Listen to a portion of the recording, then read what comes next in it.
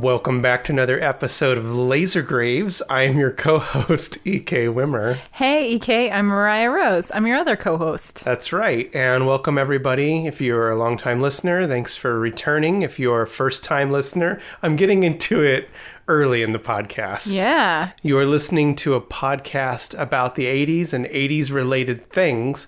80s adjacent, maybe sometimes. Yeah. Yeah, it works. Yeah. Sometimes those lasers just flash in front of us and we don't know where we're at. We're stupefied. Yeah, but we're not stupid. Nope. Unless it's with two O's. Oh, boy. Here we go. Jinkos and stupid. So anyway, welcome to the podcast. What's been going on in your life? Well, we live in New Mexico. It's been ballooning season, so our town balloons with the ballooning season, and I am very excited that we are past it now. So we had a good time, took our kids to go see the fiesta, like the get up at 4 a.m. and go watch balloons launch. It's a really cool experience that I don't want to do again for a long time. Yeah. It's one of those things, I think it's probably the exact same feeling that marathon runners have. Exactly the same, where they do it and they're like, I'm never doing that again. And then in a few years, they're like, I'll probably do that again. Yeah, once that you've forgotten how miserable it is to get up so early. It's really awful. Yeah, even for morning people, I think. I'm a super morning person, and I'm usually already awake at 4, but getting up at 4 and doing something is a whole different experience. Yeah, I'm not a morning person. No. Like, even kind of. No, you are not. Yeah, well, so yeah, we did the whole balloon thing. That was interesting. If you're ever in New Mexico around the first week of October, you should check it out. It's pretty bonkers. It's unbelievable. In our general area, there are hundreds and hundreds and hundreds of balloons, and it's pretty cool if you've never seen such a thing. It's quite spectacular, but I think we almost take it for granted. We're just like, oh, look, there's a bajillion balloons in the sky. Yeah, we definitely take it for granted. It's just like, oh, cool, balloons. But anyway, that was fun. What else have you been up to? Well, I got strep throat. So if you're listening and wondering why I have this cool, it's actually not so bad right now. No, you sound pretty good. Cleared up right before we started, but I got a kind of cool raspy blues voice. Do you? But I'm going to be doing a lot of blues. Okay. A lot of Laser Graves blues. But it's because I had strep throat and I didn't know if I was going to be ready to podcast, but it's cleared up pretty well. Yeah, it's been interesting because you got strep throat like a 9-year-old, and then the rest of our family got also a cold, not strep throat. So if I sound different, You sound stuffed up. It's because my entire like sinus cavity area is filled with snot. Yeah, so that's what we're dealing with. But that's devotion to this podcast. We love you. We're still going through. And in other news, I got a brand new super fancy computer, and I've been working on converting because it's a MacBook, and I have never owned a Mac because we've always been poor college students, and that's something that's been out of reach. So we've always had the cheapest PCs possible, but oh, for sure, we now have a nicer computer than we ever dreamed of, and not because we could afford it, but we won't get into that now. Well, we won the lottery. We sold a child. Yeah, we sold one of our kids is gone, and now I can finally record music. No, I did get a new computer, and it's been a huge learning curve to change everything over to Mac operating system, and all of my programs were PC based, so I'm having to start from scratch, which is a good thing. I encourage musicians to do that. You should change up how you record from time to time. Mix it up. Get in there. Yeah, but I am happy that some of my things have crossed over and I don't have to rebuy necessarily everything. But yeah, that's been pretty cool, actually. So new music coming and on a brand new computer. That's good. Thank you for that update. And we look forward to new music down the road. And you have a new album coming out before too long, which we're going to be pressing on vinyl. Yeah, hopefully it's happening. We will do it eventually. We just need to get that artwork done. Wink, wink. I'm almost done, please. It's really good. Greatness. You can't rush perfection.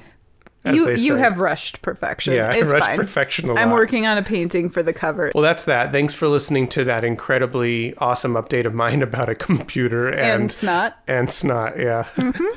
Snot balloons computer. You've got it. Yeah, 99 snot balloons. Oh, Hey, speaking of snot balloons. yes. So I was wandering through the desert.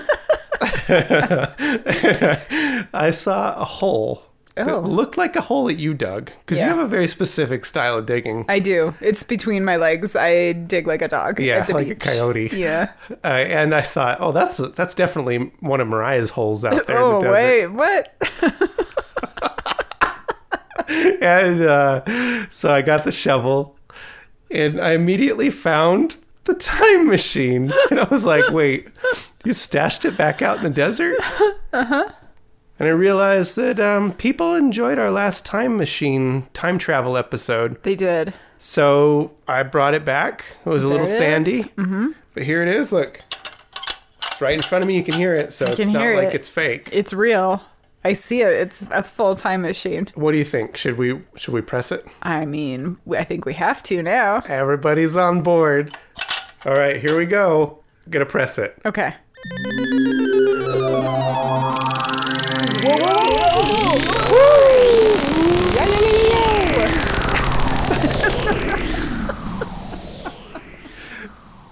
To the future. The year is 2014. Whoa, 2014. We traveled from the 80s Oh no. all the way forward To to 2014. 2014. Wow. Do you remember 2014? No, we had two very little children. I don't remember a thing. That's true. Well, let me refresh your memory. Okay. Actually, quite a few good movies came out that year. Okay. There's a couple choice selections. Okay. Some grade A selections. If you eat meat. We're vegan. We don't How know do what you feel grade A about means. vegans making meat jokes. What We Do in the Shadows. Okay. Very good film. Solid. And staying on theme, A Girl Walks Home Alone at Night. Ooh, yeah. We've been wanting to revisit. Maybe another day. Yeah. That's not this time travel. No, definitely not. Jeez, calm down. It's pretty good. Some good albums came out too. FKA Twig's first album, LP1, that's a solid one that we like. Super good. And Prince's Artificial Age came out this year. Right. I had pre-ordered it. It came in. I was super excited. And it ended up having one of my all-time favorite Prince songs on it, Breakdown, which go on YouTube and listen to Breakdown off of Artificial Age. And that song is good. And those all came out in 2014. Wow. Yeah. What a year. What a landmark year. I was going to turn to you about power couples of 2014, but I'm just going to take a shot in the dark and assume Kanye and Kardashian were still together then. Were they? I don't know. What Why year? would you ask me?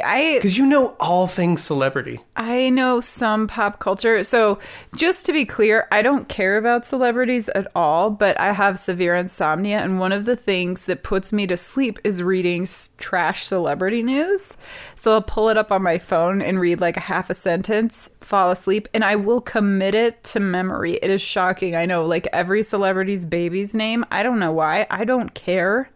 Yeah, I just feel like 2014, I could be way off because I don't really know this stuff, but Yeah. that feels like around the same time when Kanye and Kardashian were on the motorcycle on the green screen riding through the desert. You remember that video? And then Yeah. you remember how Seth Rogen and James Franco reenacted it shot for shot? Yeah, That feels like this time period, but I think so. I bet I'm way off. Maybe. And I'm too lazy to fact check it right now. That though, like I said, we were in early parenthood there, and that was if you have kids or plan to have kids, that's a brain fog time. So Oh, yeah.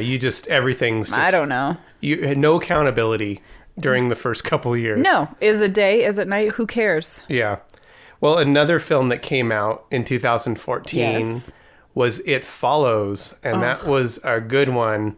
It's one that I personally like. I have a couple people I know who are not fans of it, and then other people who are big fans of it. It's so good. I think people have become a little jaded because the whole 80s revival has, become a thing. But It Follows was close to Drive. Like, these films were just starting to bring back that 80s feel. Yeah. And I was in LA at the time for a film premiere of my own. And my friend and I, who edited the film, my best friend, said, oh, let's go check out this little indie film that's running downtown in LA called It Follows. And I was blown away. And I just thought it was a cool soundtrack, great acting, loved the lead in it. And that brings us to another film that came out the same year in 2014, starring the same lead, The Guest. Mrs. Peterson? Can I help you? My name is David. I knew your son. I was with him when he died.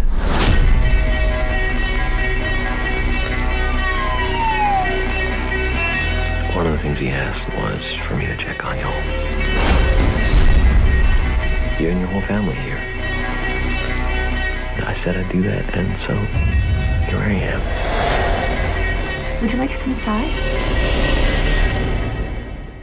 Thank you, ma'am.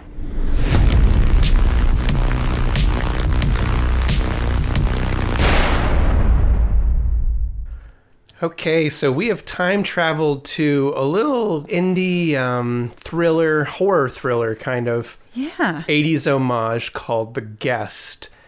Do you remember the first time you saw this? You had seen it and recommended it to me, and we had to wait quite a while before it became available because it was in the earlier days of streaming. I know now you can just like get anything everywhere at all times, but 2014's you had to like pay $25 for a one night rental kind of situation. So we had to wait a while, and we just watched it at the house after we got children to sleep miraculously. Yeah, I saw it on the same trip that I saw It Follows because I enjoyed It Follows so much that my friend, who he gets early screeners because he's a voting member of the Academy Awards or something like that. I think that's how that works. I'm not sure. I don't know. Who cares? Anyway, he used to get a bunch of early screeners because he could vote on that stuff. And he said, well, have you heard of The Guest? And I had not. And so we sat in his house and watched it. And I was like, whoa, this film's really cool too. Mm-hmm. I, more than anything, loved the soundtrack. And we'll get into that later. Yeah. So right away it stood out. And then, I think I told you about it when I got back, and we watched it. And we watched it several times since then. But Yeah. this film's pretty solid. But more importantly, we felt like it's the spooky season.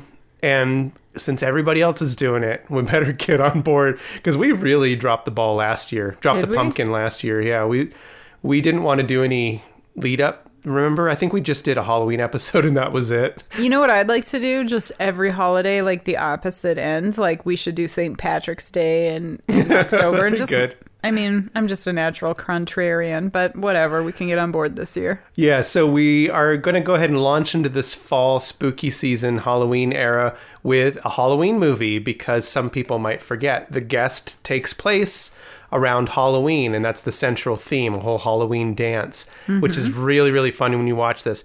Even more exciting is that it's Halloween in New Mexico, so it's more relatable to us. Yeah. And it's a fun little choice, so hope you guys enjoy listening to this one. If you have not seen this film, definitely check it out. It holds up. It's It definitely really good. holds up, yeah. But if you have seen it, maybe it's fun to listen to it with the perspective of a Halloween movie, because I don't think a lot of people No. this is a go-to. You brought it up and I was like, really? Oh, yeah. And then right when it starts, it immediately It's starts with very- the pumpkin. yeah. This movie was, I think, the second feature maybe of director Adam Weingard. He was known for You're Next, which we had seen and liked. yeah. It was that dinner party slasher movie. And then he went on to do VHS and VHS 2 and stuff like that. So he's gone on to have a nice career for himself. And his writing partner, who had worked with him with all these early short films and all these first feature films too, his name was Simon Barrett. He did this one and all those others as well. So this was kind of a little duo that worked together and had a lot of success together. So I don't know. I think it's nice when you have those moments of creative forces that can work together, like John Carpenter and Alan Howarth or something like that. Like Angelo Badalamenti and David Lynch, when you're able to find somebody that just gets what you're trying to do. Yeah, you and me, same thing. Yeah, Laser Graves. It's the same. Yeah. But that's who this group was. Strong outing for this film. It's so solid. I think people forget that it is as good as it is because you watch it and you're like, yep, that was good. And then you forget about it. And then when it comes up again, you're like, oh, yeah. Because it's sort of, I don't know, it's not a slow burn. It's really an action-packed movie, but there's something about it that I think we always forget how good it is. Yeah, it moves very quickly, actually. And it's like a horror movie with action movie pacing is what it feels like. So it's a really clever little mashup. The whole 80s homage is fun because, of course, we're going to be suckers about that. But I also think it's a pretty smart film. And it's smart in the sense that the script is smart, but also when reading up on this film, they showed it to test audiences, which is always interesting. And it was like half an hour longer. And people were just giving their honest feedback about what's not working, what is working. And I think the mark of a good writer and director or production team in general is listening to your test audience and making some changes. Because I do agree, if this was a half hour longer, it wouldn't have worked. I think these kinds of old exploitation, it's not quite an exploitation film, but it's got that vibe of like a trashy kind of gritty film. Those have to move pretty quick. You can't really let those drag on to this bloated art house running time. So that was smart. And then I think that just they made a lot of careful selections with the cinematography and the lighting and the music selections to just have this tied up in a nice little bow. And I don't think, we'll talk about it as it goes on, but I don't really have a lot of criticisms about this film. No, there are such quick edits. I really caught that as I watched it this time, where pertinent information is given very naturally but very quickly, and I appreciate that because I feel like a lot of films, especially nowadays when every film has to be like 9 hours long, they just will tell the whole story behind one detail, and you're just like, oh my gosh, that could have been one sentence. Yeah, and when they do the reveal on this one, it's pretty vague and it's pretty quick. Yeah. And that was one of the things that the test audience said, is that originally there was this whole scene where they just drug on about going in great detail about what had happened, and everybody was like, no, we don't need all that. That's way too much information. And it's interesting, just speaking to test audiences, I don't know if we've talked about this before. I think we have. When we were in grad school in Denver, we got tickets through the art department. One of our professors had tickets to go to a test screening of, was it Hostel? Or Hostel Part 2, maybe. Oh, yeah. You remember that? Totally forgot. The Eli Roth film. And she said, who wants these tickets? And we're like, oh, we'll go. So we went down to the theater, and we were part of a test audience to watch the original cut, which is different from the theatrical version that came out. I remember certain scenes that didn't make the final cut based on test audience reactions. And it was it is kind of fun. I don't know. I like doing test stuff. You know what? Once in high school, I got to be a tester on it was like a cookie or a cracker. My cousin and I were walking through a mall in Phoenix. We'd both been shipped to my grandma's house because she thought she could fix us because we were problem children. But we were walking through the mall being rebels, and somebody was like, you want to test these? And we were like, yep. So we had to sign all this information, and they took us to a back room in the mall, and we tried their crackers.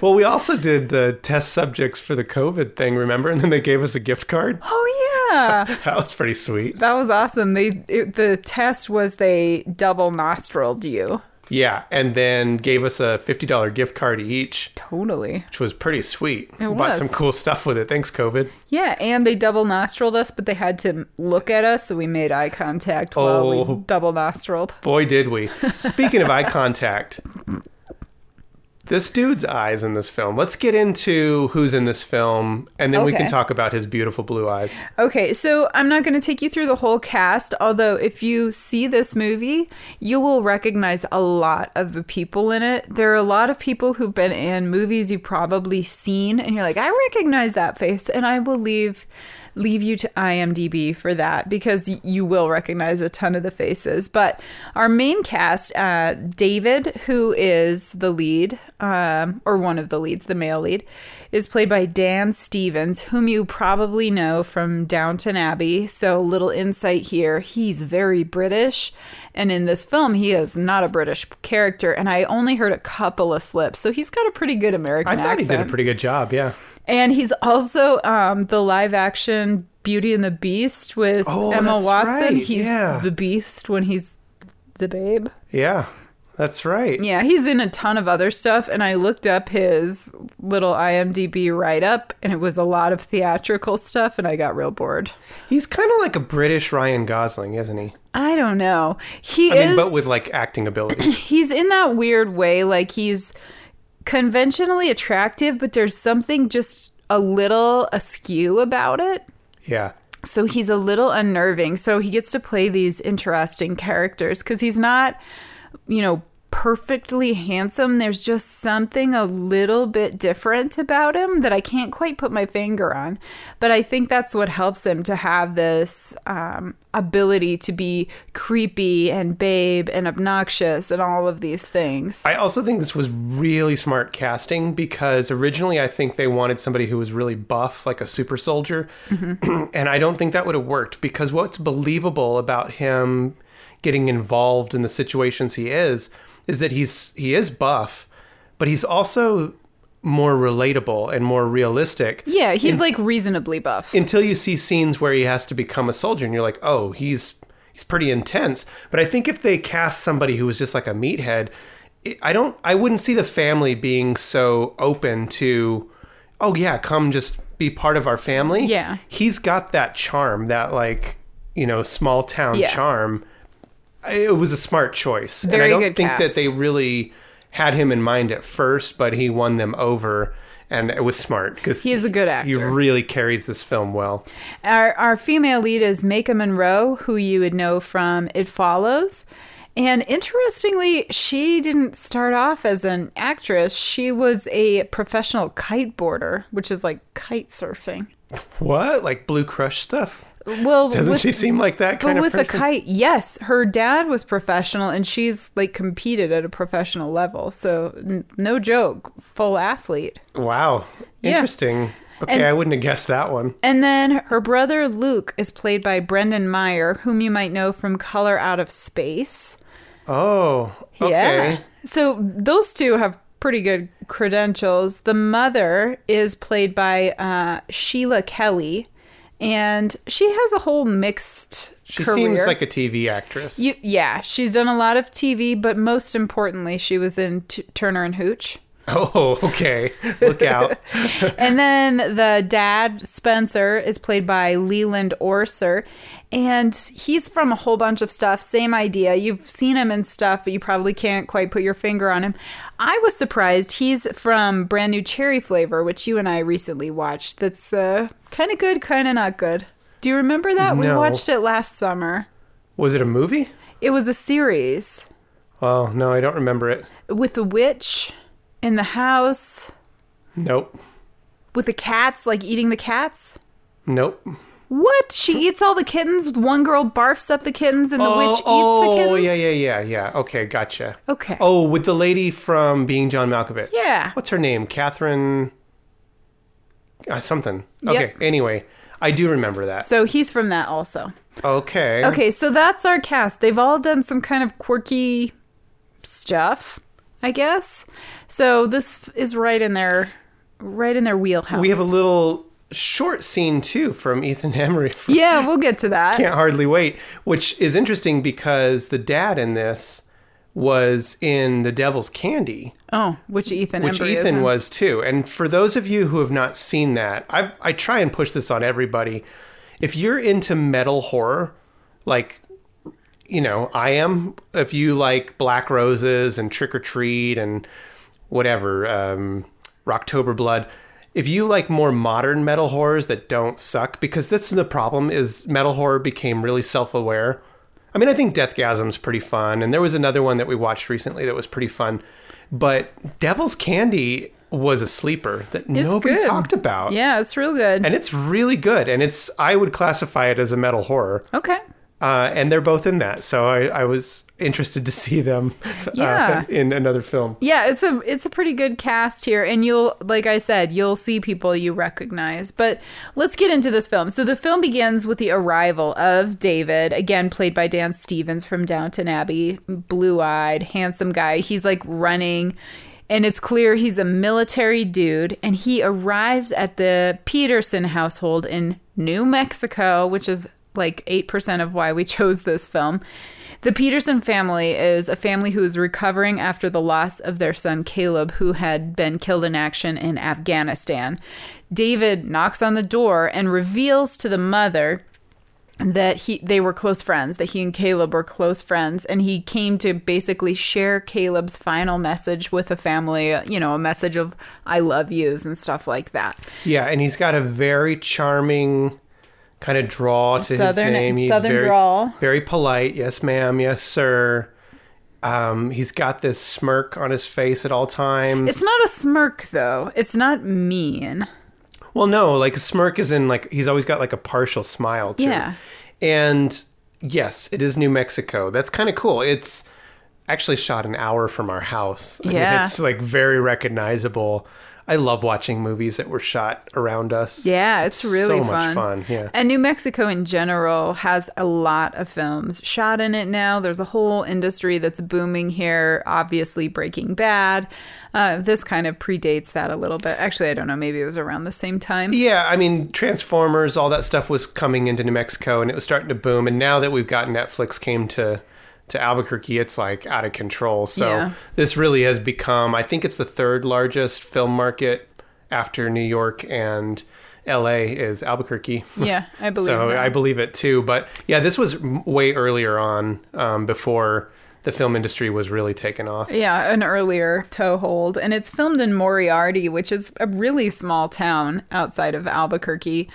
And it's really an interesting place to film a movie because it has such a rundown quality to it. So I think it adds to the whole mood of this family. They're kind of reeling from the loss of a member, and every character just seems to be dealing with it in a very individual way. Like the family is in a cohesive unit. So David comes in and he is a sort of codifying element. He is avuncular. He's like their uncle who comes in and is helpful. And his demeanor overall is really kind, really helpful. But the way that this character is played is interesting because there is an element that is sinister, but you could also go, I would totally fall for this. Yeah, his development as this film goes on is really well paced. Yeah. They give away just these little flashes without it, blowing everything too soon. Also, going back to the location, this wasn't supposed to be shot in New Mexico originally. Really? Yeah, it's supposed to be shot in the Pacific Northwest. And although I would love that because I also love that location, it's more believable for the family because the dad keeps alluding to how like they're struggling financially and they're just getting by. And the cost of living in New Mexico is not even kind of the same as the cost of living in the Pacific Northwest. So it does make it feel more like this is where they're living because this is where they can afford a home and get by on a smaller salary. So I don't know. Those were just small details that actually stood out to me. Yeah, I agree. So David here is part of the family almost right away. He quickly weeds out their family issues and basically makes them his priority. So he just one by one finds ways to ingratiate himself to each member of the family. And it is pretty like spot on. You could see so easily how a person could prey upon the sadness and despair of a family reeling from like personal loss, how they could be such easy targets when somebody comes in and is just like, let me help. Yeah, it's interesting how he goes about each family member too, because the mom he wins over instantly because she is just the classic grieving mother. And she's sweet. And she just wants somebody that reminds her of her son. Yeah. So she's the easiest one to win over. The dad at first is a little off-put, but then quickly is like, oh, this guy is really a great guy. And he takes him in pretty quick. The brother, I think he just wants to feel heard and seen because he's being bullied at school. So he works his way in through the brother that way. It's the sister who is the tough one. Yeah, so he first realizes that Luke is being bullied at the school. And so by day 2, David helps him address his bullying situation. That's how quick this moves. And by what I mean when I say address the bullying situation, it's one of the craziest scenes of this whole movie. Day 2 is using Luke's mom's car, picks him up from school, identifies the bullies, and has quite a beatdown with them at a bar. This is such a great scene. It's so well played. The whole bar, yeah, I read this took like 2 days to film, and Sure. it is so well done. It's a great scene, sets the tone. There's a lot of great memorable moments in this film, but that bar scene is pretty awesome. Yeah, so instantly he's ingratiated himself to Luke by helping Luke navigate this in a really kind of scary and chaotic way, but it works perfectly. He's orchestrated it perfectly. And then with the father, Mr. Peterson, he at first is like feeling out the dad, and he's like, no thanks to having a beer. But then he realizes the dad's like an alcoholic, and so he accepts drinking, and that's the way in. They become like drinking buddies. Yeah. And the dad then drunkenly reveals that he's struggling with work because a more educated colleague is getting the promotion that he had wanted. Yeah, it's really interesting, all this backstory. And for people who have watched this and maybe are asking, like, what's the point of all this? Why does he care? Mm-hmm. I think it's because, not because I think, this is true, is that he really did want to look after the family. Caleb's family. I do think that he was friends with the brother and made that promise to him. Yeah. I think they went through an experience together. So somewhere in his brain, he had it in his mind that he had to get out there, make sure the family was okay. When he saw the family wasn't quite okay, because he was pretty set on leaving the next day, and then got won over by the family. So this film is interesting because I do think it starts with a very sincere interest in this guy finding areas where he could be of assistance and just wants to help. Yeah. It's before things kind of spiral, but it starts in a very interesting way. And it's interesting that you say that, because I think even at the very end of the movie, and we'll get there, he is trying to do the right thing. He's just different, and we'll get to why he is different. But I don't think he's a bad person. That's the weirdest part. No, he just flips a switch. And that's why I think that the bar scene is so crucial, because, it wins over the brother, because the brother's like, oh, hell yeah. Like, He's this cool. dude's a badass. But it also shows that he can just flip a switch and become like this super machine. Yeah, so he like a beats super up soldier. all the bullies, but then he handles the like whole chaos and aftermath like James Bond. He just throws down some money, tells a story, and walks out like a boss. Yeah, it's very cool, calm, collected after he just caused pure chaos. So he's working on winning over the rest of the family, but the hard character to win over is Anna, the older sister. So she's like a 21-year-old working girl, not working girl, but she works as a waitress, lives at home still. And eventually Anna is kind of talked by her mother into inviting him to a Halloween party. So let's set up this Halloween party because it's awesome. Yeah, this is what I love about this film, is it really is a great Halloween movie. Yeah. I think because it's not on the East Coast, it doesn't have that fall feel, but it's everything around it, all the decorations, the parties, the music. It's just a great fall film, and this party sets that tone right away. It's got that, party you went to in your early 20s vibe. They've got the lights that they probably got at a dollar store or Big Lots or something all around the background. It's a bunch of 20-somethings partying hard. And Anna and David show up, and he, in mere moments, manages to show off how buff he is by carrying in 2 kegs. Yeah. So he like puts one up on his shoulder and just like loosely carries the other keg with his hand and his like super buff arms.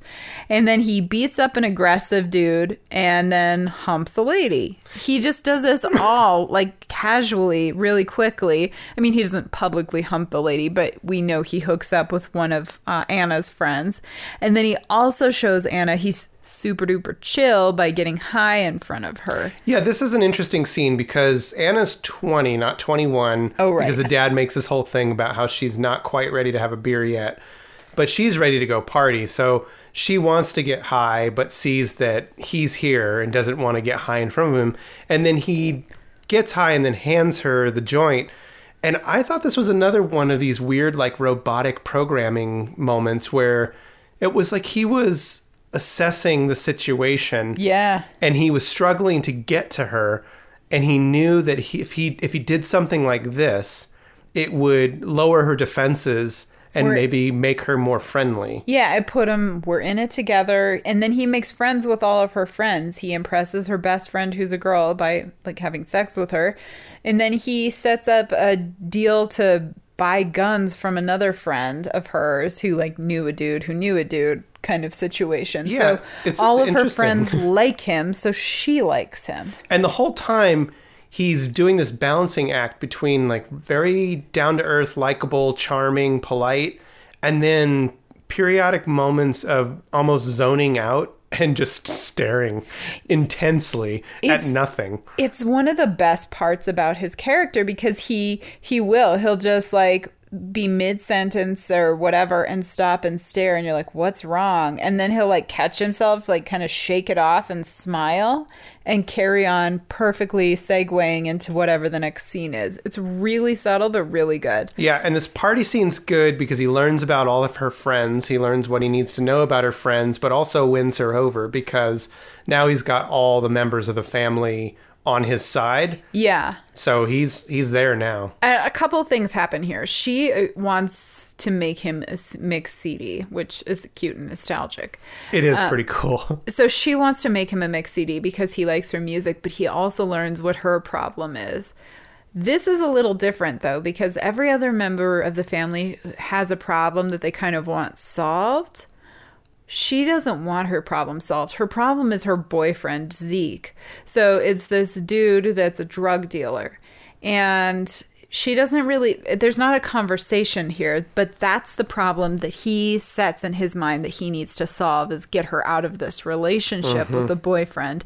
And he comes up with his own plan to solve that problem as well, because we already know he solved Luke's problem. The mom is easy, and the dad we'll get to here in a minute, but he identifies something he needs to fix for each member of the family. Yeah, it's really interesting you talk about the mix CD. Yeah. This brings into play a huge part of what makes this film so special is the musical selections. This has got a great score, but it's also got a killer soundtrack that stands out to everybody who sees it, especially people like us. If you're into 80s post-punk and goth music, this is a who's who. And this scene in particular, right after the party when she's making the mix CD, is one of the best scenes for the music of this film. So it was composed by Steve Moore, who went on to become Joe Begos guy. That Joe did VFW and Bliss and all that. Talk about more 80s nostalgia, but way more heavy-handed. So he went on to do a lot of his composing. So he did the main score that's very electronic and kind of John Carpenter homage. But then intermixed in that and intertwined is a very 80s soundtrack. So it's a smart play because it adds to not only that subtle 80s nostalgia, but also a great Halloween soundtrack. Yeah. Like, that's another thing that makes this a good Halloween movie is good classic goth and post-punk music. There's a lot of people who got put on this, some more contemporary, some not so. Some of the contemporary ones, Johnny Jewel gets on there. He wrote a song for one of the tracks. We know him from an old band he was in called Glass Candy, but he went on to become a really well-established electronic artist. He's the guy who got the gig to do the score for Drive originally, and then after he completed the entire score, got the boot, and they gave it to Cliff Martinez instead. So anytime I see him on a soundtrack, I'm like, all right, at least he got something on a film. And then some big ones we should discuss with the soundtrack. Kyle Dixon and Michael Stein. Some people may recognize that name because they are also known as Survive, who went on to massive success for doing the music for Stranger Things. But they did this first. And it's my assumption, and so far all indications point to this, that they got the gig for Stranger Things because of their work on this film. I believe it. I believe it too. So talk about right place, right time. Yeah. And then beyond the newer ones, we get some awesome classics on this soundtrack. A little Sisters of Mercy, some Front 242, some Clan of Zymox, a couple tracks from them. But the standout track for me, and the standout scene is why I'm bringing it up right now, is when she's making the mix CD, and we get that shot from her in her bedroom, and Love and Rockets is playing. Yeah. And they're playing Haunted When the Minutes Drag. And it's this awesome transition. It reminds me of an episode we did on shock treatment. Yes. This great pan from one window to the next window and seeing each person in their bedroom. Yeah. And she's like listening to music and hanging out. And then it pans over to him and he's just staring like straight ahead, not sleeping, not emoting anything. Yeah. Just sitting there blankly. That's so it's weird. So effective, and then does this hard cut.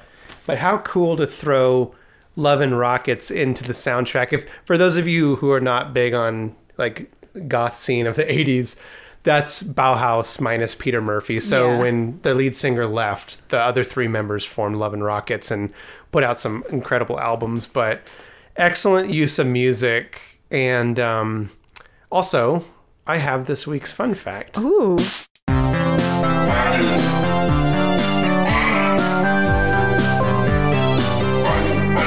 So, speaking of music, I read there were two other bands that were supposed to be on the soundtrack, but he couldn't get the rights to them. The director, Adam, couldn't. Okay. So they got cut, but they both would have been awesome additions to the soundtrack. One is Death in June, which would have been really cool, but the other, Depeche Mode. What? Black Celebration. Couldn't get the rights to it, so got scrapped. I thought that... Man, too bad. I love Depeche Mode so much. One of my friends in high school made fun of me because I listened to Depeche Mode so much. They called me Depress Mode. Speaking of Depeche Mode, they just announced a brand new album. Cool. Yeah, there's two of them left. R.I.P. Just whittling Fletch. it down. Sorry. Yeah. Okay, so the next morning we get to start really seeing the other side of David that we've only been really guessing at beyond the weird bar thing. He meets with this arms dealer who's played by Ethan Embry. And the idea was that he was just going to buy a handgun, which it seems like kind of normal for a military dude to want like a 9mm or something. Instead, he's like, I'll take it all. And they're like, cool. It's Ethan Embry and Anna's friend. And he's like, Anna, I'm going to kill you. And he's like, what? And then he just kills them both. This is where it's like a horror movie almost. Yes. Because the kills in this are pretty malicious and methodical. Yeah, it's not even malicious. It's like a robot is going to kill you. It's kind of Michael Myers like. Yeah. And we do get some nods. There's a few Easter eggs scattered throughout. I don't know this one because I'm not a big fan of Halloween. Well, I wouldn't say I'm not a big fan of. I'm not familiar with Halloween 4. I've only seen it like once. It just the past part 3, it's all a blur. But I guess that weird 6-armed figure in their front yard is supposed to be a little nod to Halloween 4. Okay. But we definitely get one later on. So I was wondering that as they did this and even there's a kill later on too that is very Michael Myers like. Yeah. And he's just got no emotion. It's just like a machine. Yes. And ever the busy bee, David teaches Luke self-defense and gives him a knife. He helps Mrs. Peterson with chores. So far, very helpful guest. Mr. Peterson comes home from work one day, very surprised because that coworker he had told David about has turned up dead. Yeah, he supposedly killed himself and his wife. And that means that the dad gets the raise. Yeah, and then Anna learns that her friend, the one who connected him with the arms dealer, was killed, and her boyfriend Zeke was found with a murder weapon in his car. So this is what I was talking about earlier. David identified the problem being Zeke and orchestrated Zeke being blamed for this murder, and it was successful, but that was his fatal flaw because he hadn't really thought about what Anna would do, and Anna knew her boyfriend well enough to know he hadn't done it. Yeah, so she calls the military checking on him, and this is where the film pivots, like dramatically pivots, because she calls to inquire about David. The second that he starts to get wind that maybe she's on to him about something, that's when the whole movie shifts. Yeah, so up until now, it had seemed like David was basically a freelance psycho, like just doing his own crazy thing. This is where we learn he's actually part of a military experiment gone wrong. And it really changes the whole tone. The military now sends out their crew, who's headed by Major Carver, who you might know from, I think it's Lost, right? Yeah, and this is where it becomes more of an action film. It's a kind of a shift in genre right here. But then it also shifts back to horror. Yeah. It's weird. Although there is some good development in the plot here that explains why, is that he does what he's trying to be helpful. Mm-hmm. He's trying to do the right thing, but he's got this deep programming in him as part of this program, the super spy program or whatever, that if he feels like his mission has been compromised, he's supposed to erase all traces of it, no matter who it was that compromised that mission. Yeah. And in this case, it's Anna who is compromising his identity. So the whole family, basically. So everything's unraveling now. And this is where we start to learn what's really happening. And it's pretty intense. It builds quickly. Yeah, so right at this moment, David doesn't know. He actually is going with Mrs. Peterson to the school because Luke has beat up the bully.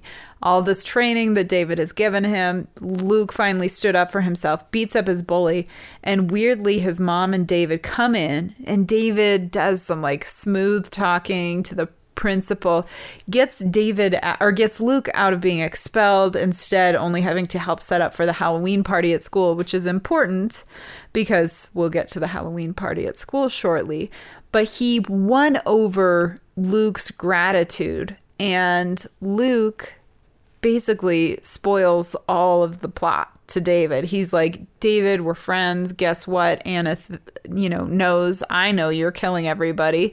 Yeah, this is. I don't care. How did you feel about that? It was interesting that the brother openly said, "You killed Dad's coworker, right? Yeah. I don't care."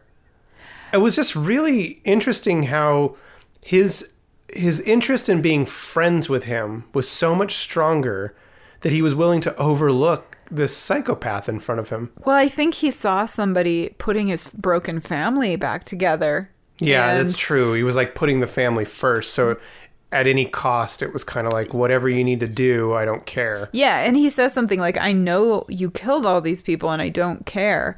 And there's this pause. It's so weird. David like stops and does his crazy stare. And then he's like, are we friends? And he's like, yeah, we're friends. And then it's good, and he leaves. And so he's a little bit weird, smiles, reassures Luke, and heads home with Mrs. Peterson, and they go about like hanging up the laundry outside. And that's when Major Carver and his whole gang show up to capture David, only it's a bloodbath. They show up, and David is super soldier. Yeah, he just turns on the super soldier, which concludes with talking about Michael Myers style. He's in the kitchen, and the mom is realizing now, oh, you're not who you said you are, and you're you're a psychopath. Yeah.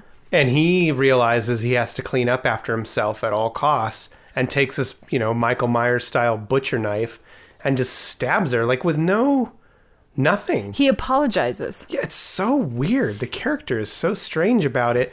And then gets his way out. He's like, because he's, super soldier. He kills everybody except Major Carver. He gets out, takes a truck, and then comes along, and who's driving down the road towards home? The dad. And just hits him head on. Realizes he didn't kill him with that, gets out, and just shoots him with, like, no emotion also. But he apologizes again to the dad. It's so interesting, and I really actually like this shift in the tone of the film, because up until this point, he's crazy. You kind of feel like he's going to protect the family, and then you realize, no, they're just in the way now. Sorry. Yeah. So he next has to go take care of Anna. And also Luke revealed that Anna's friend, the one he had previously slept with, may also have some knowledge. So he has to deal with both of them. So he goes to their place of work because they're both waitresses. Unfortunately for him, Anna just left like moments before. We actually see her pulling out with Major Carver, who had just rescued her. And David goes in, kills her friend by shooting her in front of a whole bar or restaurant. Really troubling scene. I don't know. I guess that was just the way it was shot. And then he drops down 2 grenades, but it's like perfectly in sync with the music. Yeah, it's very James Bond. So good. Blows the whole place up and then heads to the school, which is the whole film is coming to a conclusion with one of my favorite endings for a modern film. This is so well done. It all comes together because if you remember, Luke got out of suspension and just had to do detention instead by helping out at the Halloween dance at school. So that's where he's at. And the sister's trying to go rescue him because a killer is on the way.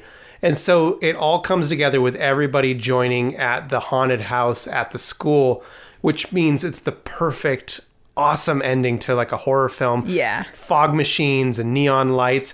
We get this scene that is a direct homage to Halloween 3, Season of the Witch. The pumpkin, the witch, and the skull.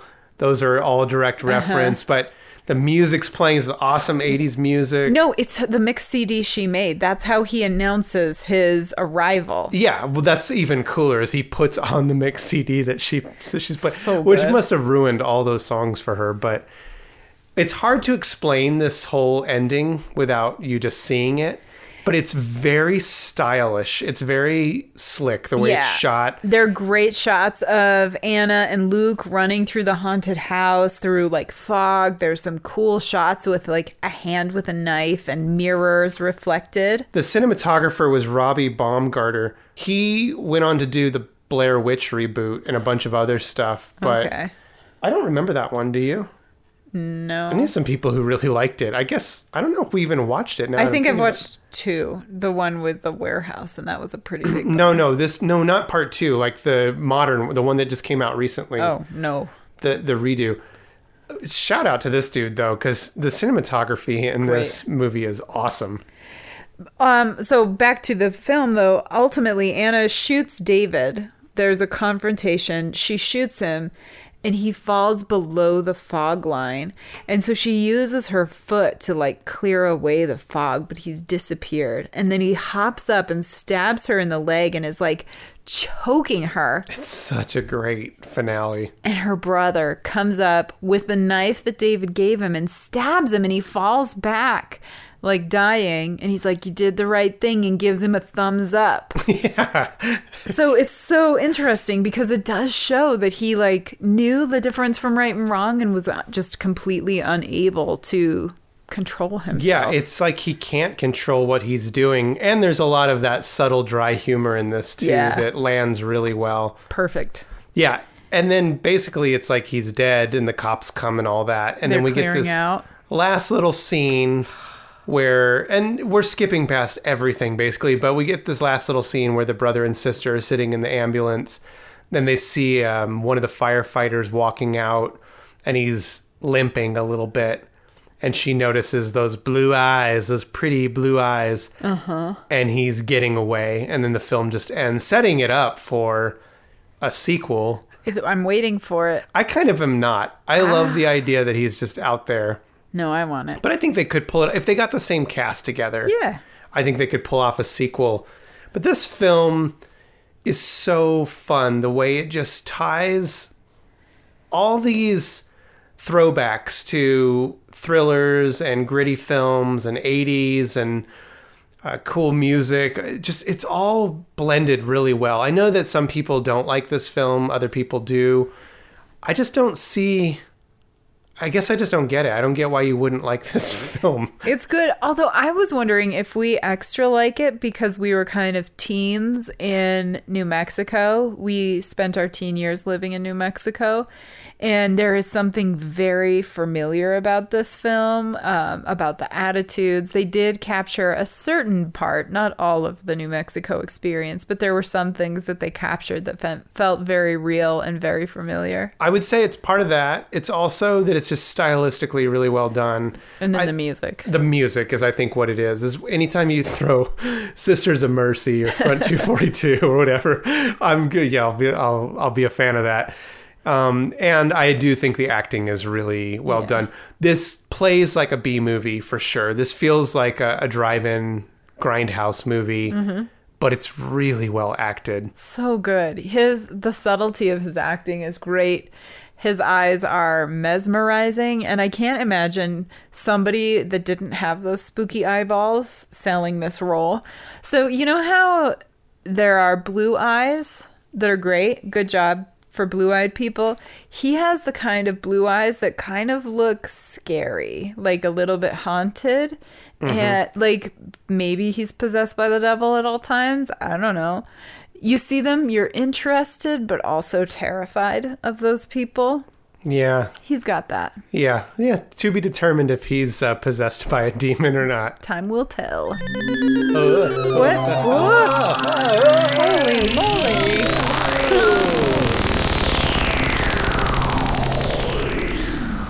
Oh, man. I guess we're not in 2014 anymore. Oh, damn that time machine. So authentic. Yeah, we were having a good conversation, too. Right in the midst of it. Oh, well. Okay, well, I'm going to give this back to you to go bury out in the desert again. Thank you. And we'll look for it some other time, maybe sometime next month. Maybe. Well, that is our time travel episode on The Guest. If you haven't seen it in a while, revisit it. It is a perfect film to pop on for the fall season for Halloween. Wait. What? I was just thinking about how he is the guest, but also he's in the live Beauty and the Beast where they sing Be Our Guest. That's all. There should be a mashup where he just kills everybody in Beauty and the Beast. Perfect. It's like, be our guest, and it's just like a quick cut to him killing somebody. Be our guest, another killing. Put your magic to the test. Kill. Oh, there's so much potential there. There we go. Okay, well, that's it. If you like what you heard, as always, you can go check us out on Instagram at LaserGraves or listen to all of our back episodes at lasergraves.com. Do it right now. Thank you. Do it.